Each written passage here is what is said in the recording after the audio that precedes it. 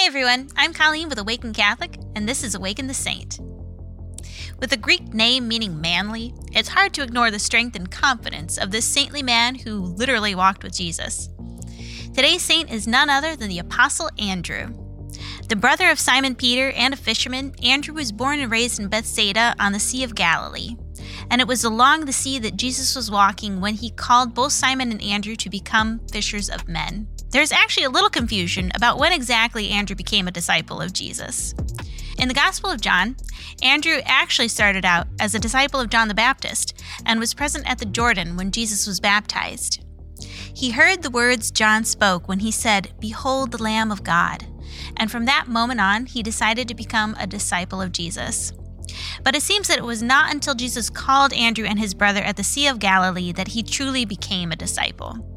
Either way, it's certain that Andrew was a close apostle of Christ, even acting as a liaison between followers and Jesus himself. He was the one who brought the boy with the loaves and fish to Jesus when the crowds needed to be fed. He was also the one Philip came to first to consult about speaking to Jesus concerning the Greeks who were seeking him. According to tradition, after Jesus' ascension, Andrew went around the shores of the Black Sea in what is now Greece and Turkey to preach the good news.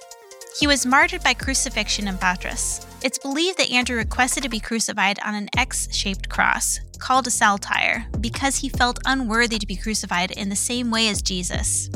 This shape is actually now referred to as St. Andrew's Cross. Originally, his remains were kept in Patras.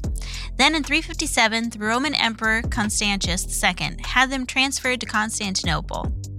Tradition teaches that St. Regulus received a vision telling him to take Andrew's bones to the ends of the earth.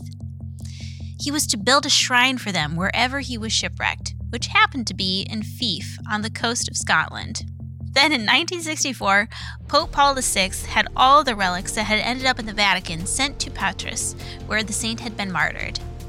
Today, most of his relics, including the saltire cross, are kept in the Church of St. Andrew in Patras. The X-shaped cross is featured on the national flag of Scotland and also appears in most of St. Andrew's iconography. Today, we honor St. Andrew as the patron of fishermen and singers. He's also the patron of several places, including Scotland and Patras. May we learn the humility and diligence in seeking the Messiah that Andrew possessed and fearlessly follow him, even when it calls for our personal sacrifice. St. Andrew, pray for us. Thank you for tuning in to Awaken the Saint. Awaken the Saint is a 3-minute daily show that unpacks the lives of the saints with practical messages for everyday life. Awaken the Saint is made in partnership by Spoke Street Media and Awaken Catholic.